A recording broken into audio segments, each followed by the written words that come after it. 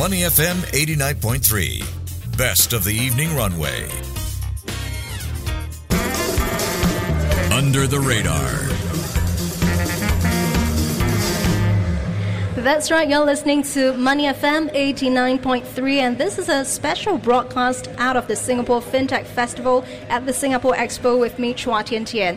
Now, in this session, we are going to talk about how AI is influencing the way investment firms shape their business decisions. Now, founded in 1992, our guest, Saxo, is an international investment firm for investors and traders under the supervision of the Danish FSA, with a reach of over 2,500 professionals around the world, including in key financial hubs such as Singapore. Now, touted as one of the earliest fintechs in the world, the firm's platforms provide users access to global capital markets across asset classes, while its open banking technology powers over 200 financial institutions to enhance their investment experience. Now, with the AI fever pushing US equities to new extremes this year, what will this mean for Saxo in terms of the range of investment options provided to users, and how the company brings on board new firms on its platform or new investment targets on its platform? Now, for one thing, it partnered with James Technologies in 2020 to facilitate investors to automate the management of their portfolios. Now, what's the rationale behind the move? What role will wealth advisors then play in the age of generative AI? Well, for more, I've got with me in person Adam Reynolds, APAC CEO at Saxo. Adam, welcome.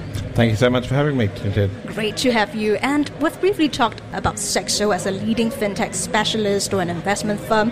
But very briefly, how would you describe three things: value proposition, business model, and positioning strategy? Certainly the value proposition for us is to provide to our clients and also to our partners' end clients an ability to make more of their investments by investing in a much broader range of assets than a traditional broker would have.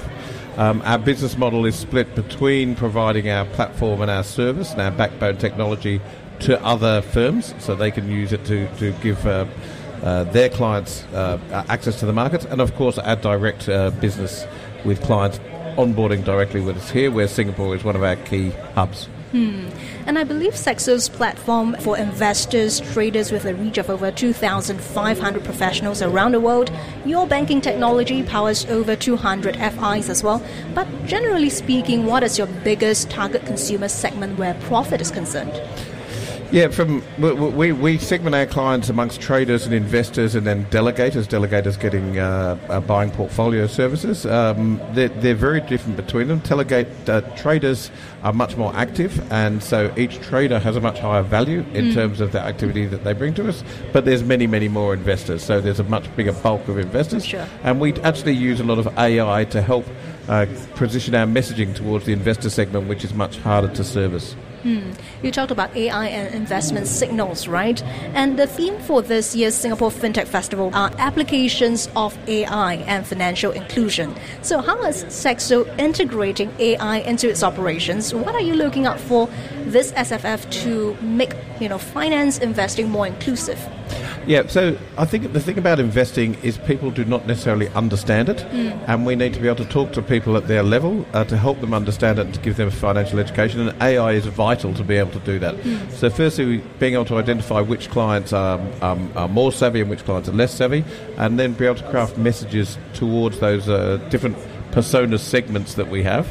That requires a lot of AI analysis of the individual account, as well as AI generating the stories in a language that people are going to understand. Wow. So we are right into the AI and how we use it more as we go forward.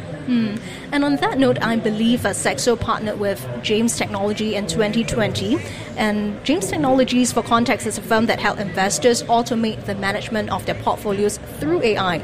So what's the rationale behind this partnership, and how does it reap tangible benefits for you guys 3 years on? And also, what role will wealth advisors then play in the age of AI?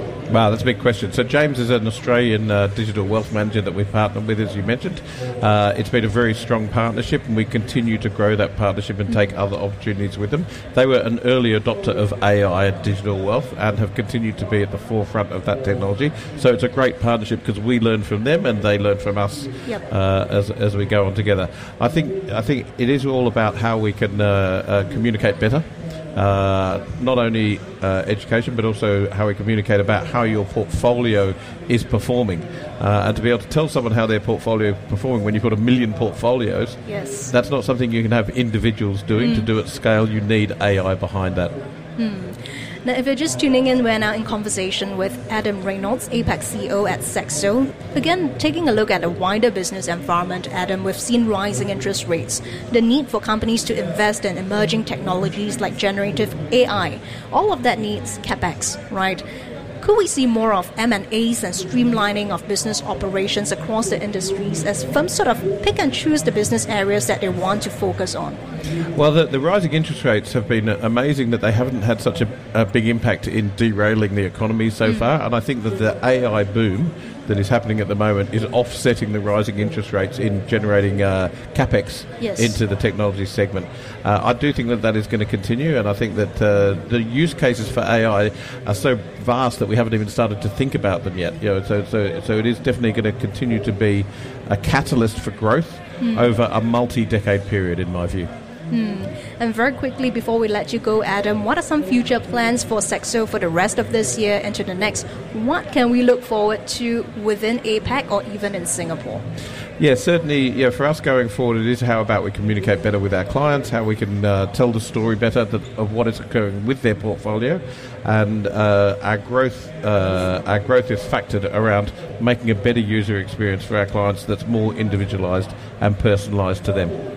All right, exciting days indeed. Thanks, Adam. That was Adam Reynolds, APAC CEO at Saxo. Thank you very much for joining us on Money FM 89.3. Before acting on the information on Money FM, please consider if it's suitable for your own investment objectives, financial situation, and risk tolerance.